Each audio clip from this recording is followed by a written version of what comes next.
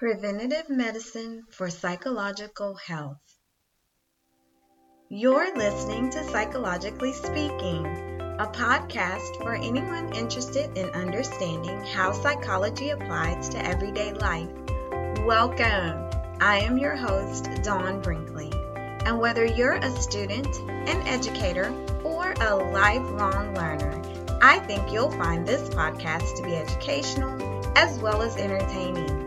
I'm so excited you're hanging out with me today.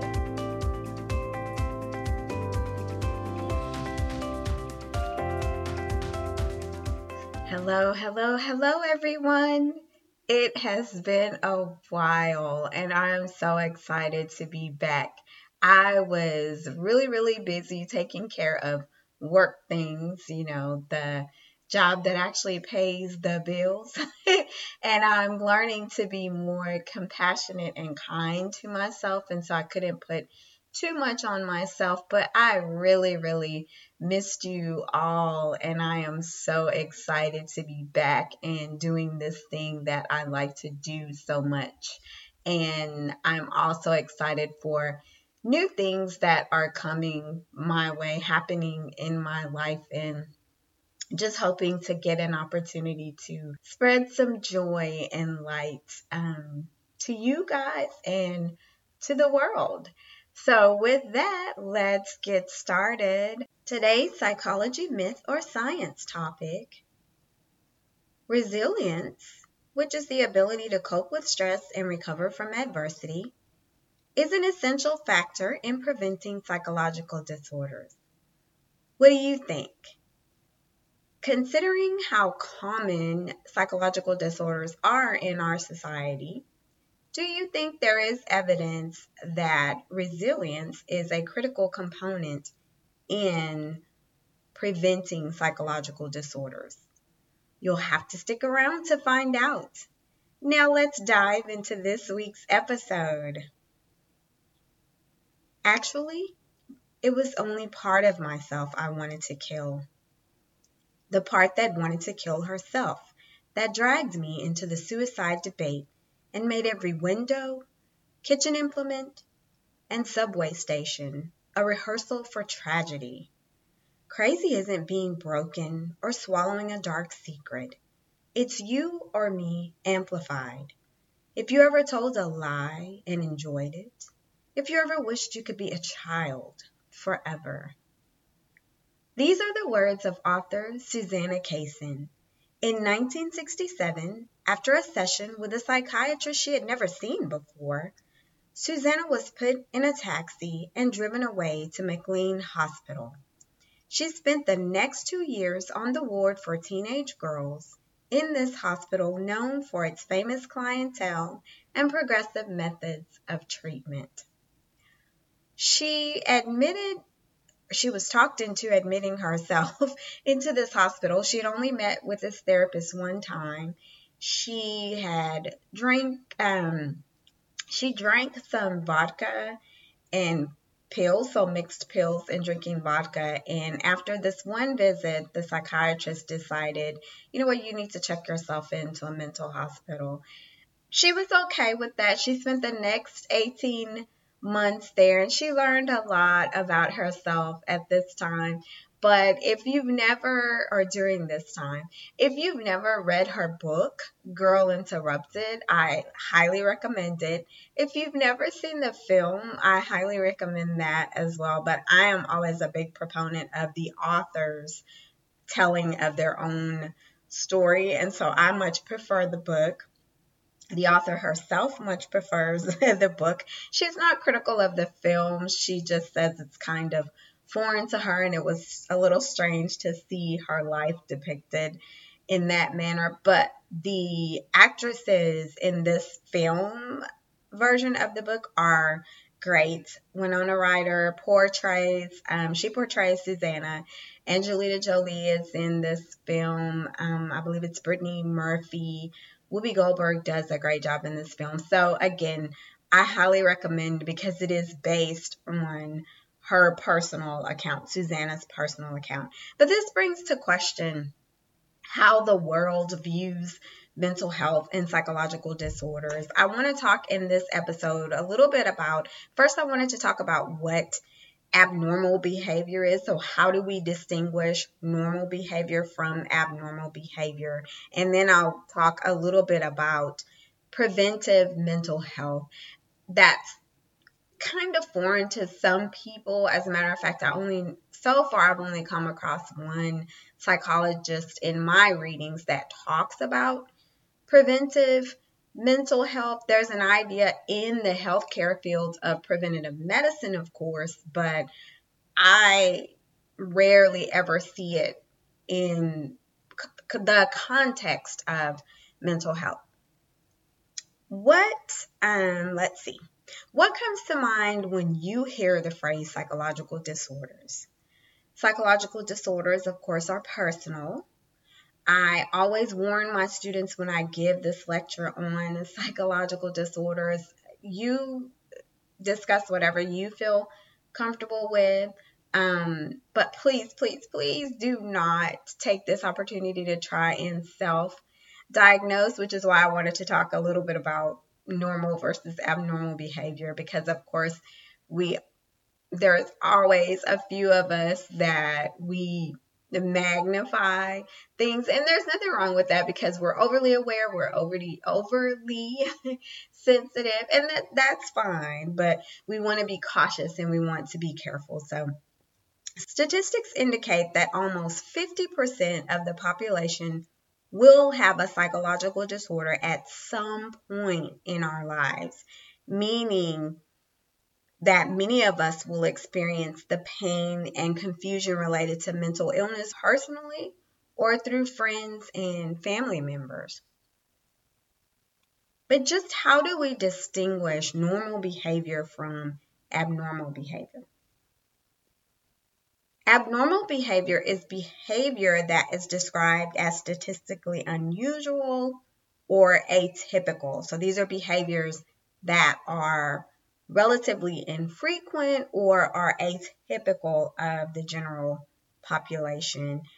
It's also been described as behavior that is deviant, maladaptive, or personally distressful over a long period of time. Psychological disorders are patterns of thoughts, feelings, or actions that are deviant, distressful, and dysfunctional. Keep in mind that, as I mentioned, it's okay. It's okay to have a bad day. It's okay to feel off on occasion. It's when these things become disruptive to your everyday life, when they become personally distressful to you, or they become, say, harmful to yourself or others. Mental illness was originally thought to be driven by unexplained instances, things such as movements of the stars, maybe related to godlike powers, and even evil spirits. So at one point they would drill holes in people's skulls as a way to release those evil spirits. If you've heard the term, the devil made him do it, that has some connection to the whole idea that these evil spirits were trapped inside of our bodies and needed to be released. The medical model of treating psychological disorders views mental illness as a type of psychopathology that needs to be diagnosed based on symptoms and treated using therapy, including maybe even time in a psychiatric hospital. However, there is another viewpoint. So viewing psychological disorders as medical health problems, it does allow us to interpret and understand responses to these events. And it's good because it gives us the idea that these are not just things that people make up. This is something real. These are things that people actually experience. But if we interpret these understandable responses as being in response to a stressful society, in this way we can view mental disturbances as it not only being the person that requires treatment, but also their situation or social context. So in this way, we focus on preventing mental health problems by fixing a sick situation and developing people's coping skills instead of just sitting and waiting for mental illness to happen because it is so prevalent. The river story is a common way to describe prevention in general. The story is often called the upstream story. It highlights the need to address the root causes of a health problem. Psychologist David Myers refers to this story in describing preventive mental health care as what he says is upstream work. The story goes as follows. After rescuing one person from a rushing river, the rescuer spots another struggling person and pulls that person out too. After repeating the rescue scenario about a half dozen times, the rescuer turns to run away as more people continue to get swept away. A bystander yells out, "Hey, where are you going? Aren't you going to rescue the others that need help too?" The rescuer yells out, "Heck no, I'm going to go upstream and find out what's causing all of these people to fall in." Preventative mental health care seeks to prevent mental health issues by getting rid of the social conditions related to mental health. Things like poverty, mundane work, so engaging in work that's not meaningful to you, racism, sexism, constant criticism. All of these things can undermine people's sense of self-efficacy, competence, and personal control. Exposure to stressors such as these increases the risk of things like depression, alcohol use, and suicide. Preventing psychological problems then begins with eliminating stressful situations and empowering people who experience learned helplessness. We can also eliminate environments that breed social isolation. Think about what happened over the last year. Many of us, all of us, were forced into social isolation. But there was also an upside to that. It brought many of us closer to our families, to our friends. We found more creative ways to connect. We found reasons to reach out to people that we hadn't talked to or heard from in years. And so it brought that much needed social element to our lives that many of us might have been missing. So if we can create these environments that breed social participation, social engagement, as opposed to social isolation. So continue those social things that we started. An upside to the pandemic, although it might be weird to say, was that it brought a much needed spotlight onto the problems of mental health and the inequalities for several people as it relates to mental health. Mental health prevention is about implementing lifestyle changes such as improving family relationships, enhancing parenting skills, and instilling a sense of purpose and meaning in life.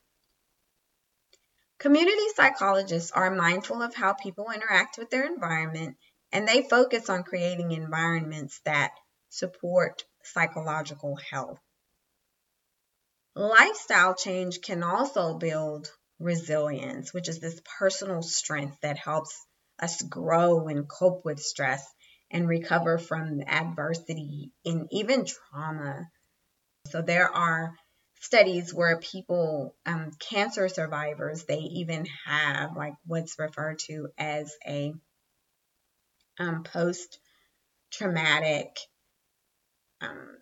oh my gosh, I can't think of what you call it right now, but it's this positive outlook that they have after going through this ordeal.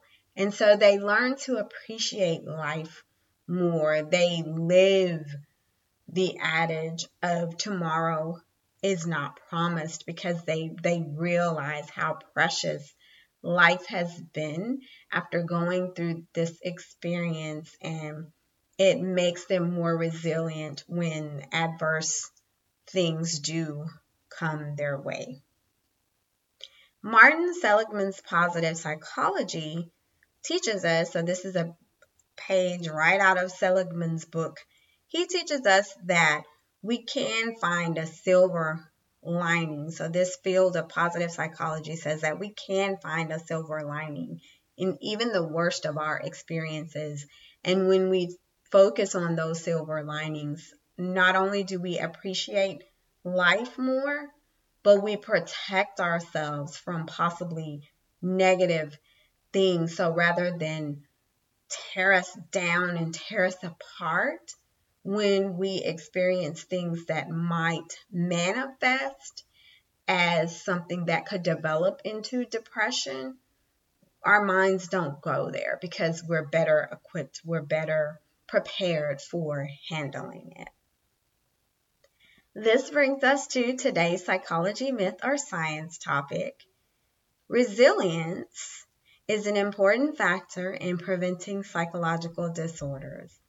And I'm sure you can tell by now that that is a science topic. There is a body of work, a large body of work in positive psychology related to, and other fields of psychology related to resilience, that says that it can be a very critical factor in just protecting our minds, protecting our self, our sense of self, and holding us together when we face adverse situations. Consider this. Although the world is full of suffering, it is also full of overcoming it. Helen Keller. We can help avoid the rushing river of psychological disorders by providing a sense of community, encouraging personal growth, and implementing lifestyle changes that promote mental health. So I encourage you to engage in these things and seek to make the world a better place. Again, bring that light. Do your best to bring that light and send it forth. That concludes this episode of Psychologically Speaking. Be sure to visit my blog at drbmindful.com for some useful self-help tips and highlights of the podcast episodes. Invite a friend to listen. I welcome your suggestions and feedback at dawnb@drbmindful.com, or you can post them using the Contact Me link on the blog. As always, thanks for hanging out with me today. I've missed you guys. Take care.